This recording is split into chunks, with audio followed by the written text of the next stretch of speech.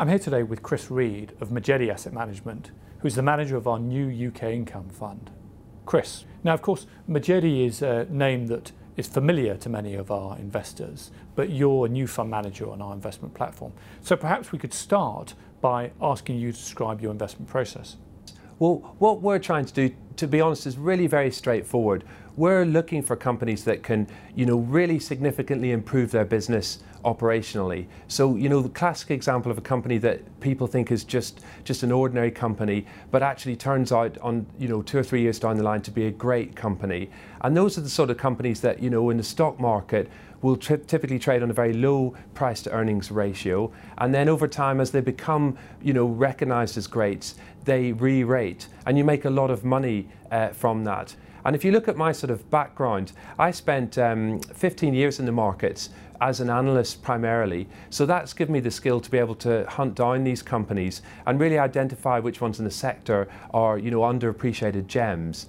And then before joining the city, actually, I spent 6 years actually working in, at the coalface in some of these companies, trying to help change them. So that also helps me decide which companies are actually going to be successful.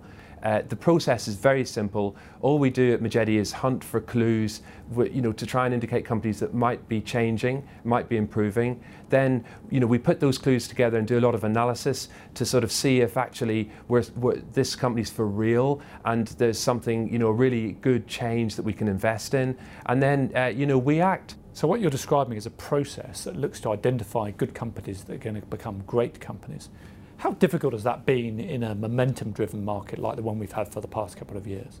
In a funny sort of way, there's never any shortage of ideas at all. There's 15 of us at Majedie that work in the investment desk, and we all share ideas, and we're usually drowning them. So for example, at the moment there's been quite a big mid-cap sell-off in the UK market. That gives a lot of interesting mid-cap ideas. But I think where you make the money really is the analysis. That's what takes the time, and that's what makes the money. And that does take a lot of effort. So let's go on to talk about sectors and some of the stocks in those sectors, and start perhaps with the food retailing sector, which has been in the doldrums for the last couple of years. Are there opportunities there in your mind? I think what's interesting about food retail is, the first step to making money is understanding what people are expecting from a company at the minute. And the good thing about food retail is that all the stocks are trading quite a lot below book value. And that really tells me that, the stock market basically thinks that these companies like Sainsbury's, Tesco, Morrison, they're effectively dead in the water. There's never going to be anything positive from them again. So that's a really good starting point. So if I look at the sector and I'm looking for companies that I think could leapfrog their competitors, to be honest, the one I come out with is Sainsbury's. I think one of the reasons why, the stock market is worried about food retailers is they just think there's no place for them in the modern world. People are never going to shop there. And I think what's interesting about Sainsbury's is they have, what Justin King, the previous CEO, called his roundabout test. They've been really working at relevance, working at reasons why people will, take that left turn off the roundabout and go into Sainsbury's, as opposed to, say, Morrison's or Tesco's. And, the evidence the last few years is that they've succeeded in doing that. So, what you've got really is a company that's trading below book value, is broadly doing the right thing. It needs to close a few stores, but it's still relevant to modern consumers. And, that's the sort of company that, I'm quite happy to invest in. And, we've got high hopes for Sainsbury's in a 2 to 3 year view. So another holding in the portfolio that you've got a substantial weighting in is BAE Systems. What attracts you to that company? BAE Systems is really quite an interesting company. As you'll know, it's a defence contractor. So, that means that it actually makes some very complicated kit for the UK and the US governments. Specifically, it makes the F-35, it helps Lockheed Martin make the F-35 plane for the US, and it also makes the Typhoon. And these are quite difficult things to make. And really BAE Systems doesn't earn a lot of money from doing it. It's not making excessive margins, only 10% margins. So, what's happened over the past few years is politicians generally, and in fact I think all of us, have kind of hoped that defence isn't really relevant to the modern world, and so they've sort of shunned the sector.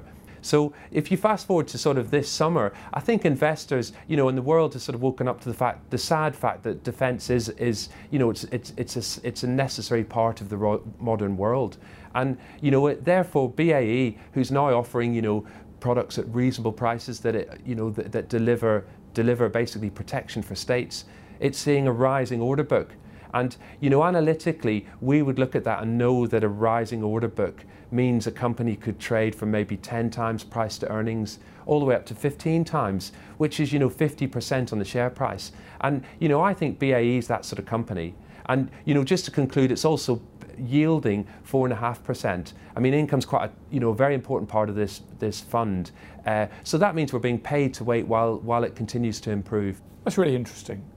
Now, as well as holding stocks that have got high yields, I believe I'm right in saying that you've got some stocks in the portfolio that have got no yield at all. What's the rationale behind that?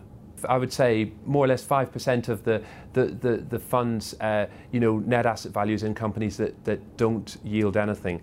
So the way we look at income, and income is it's critical to this fund, is at the portfolio level.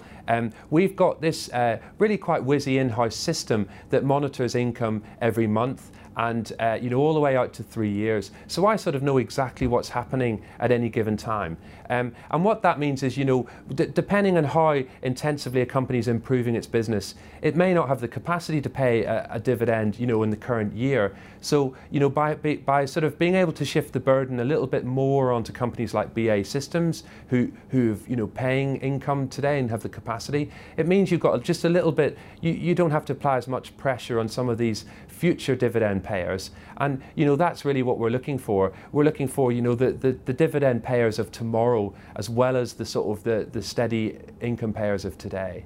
So as well as investing in UK securities, the investment committee has given you the opportunity to broaden the mandate to include some overseas shares. What attracts you to those companies, and how do they differ from your UK holdings? As you'll know, 20% of the fund is in overseas plus cash, the sum of overseas plus cash. So we have a bit of flexibility. I mean, the UK market is very exciting, and 80% of this fund at a minimum is in the UK, because that's primarily where most of my background is. But I think that the problem is you do from time to time get these companies that we just don't have listed on the UK stock market, and that's something new that we're really looking for, that you just can't access on the London listing. So for example, we've got Microsoft in the fund, which really there's nothing like Microsoft in the UK market. And that's quite an exciting company that I think is about to resume strong growth. And we've also got another company called Brooks Automation, which you probably won't have heard of, but it's a sort of a company that's developing completely new life sciences solution, all very high tech stuff, but it's net cash and it pays a 4% yield. So exciting technology developments, that there's not that many of those available in the UK market, and that's what we use that flexibility for. Chris, that's been a fascinating introduction to your investment process. Thank you so much for your time. Thank you. Any views and opinions expressed are solely those of the individuals and are subject to change. Where individual securities are mentioned, they do not necessarily represent a specific portfolio holding and do not constitute a recommendation to purchase or sell.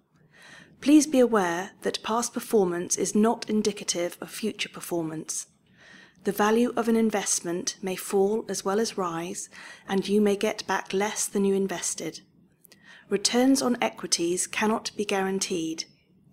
Equities do not provide the security of capital characteristic of a deposit with a bank or building society.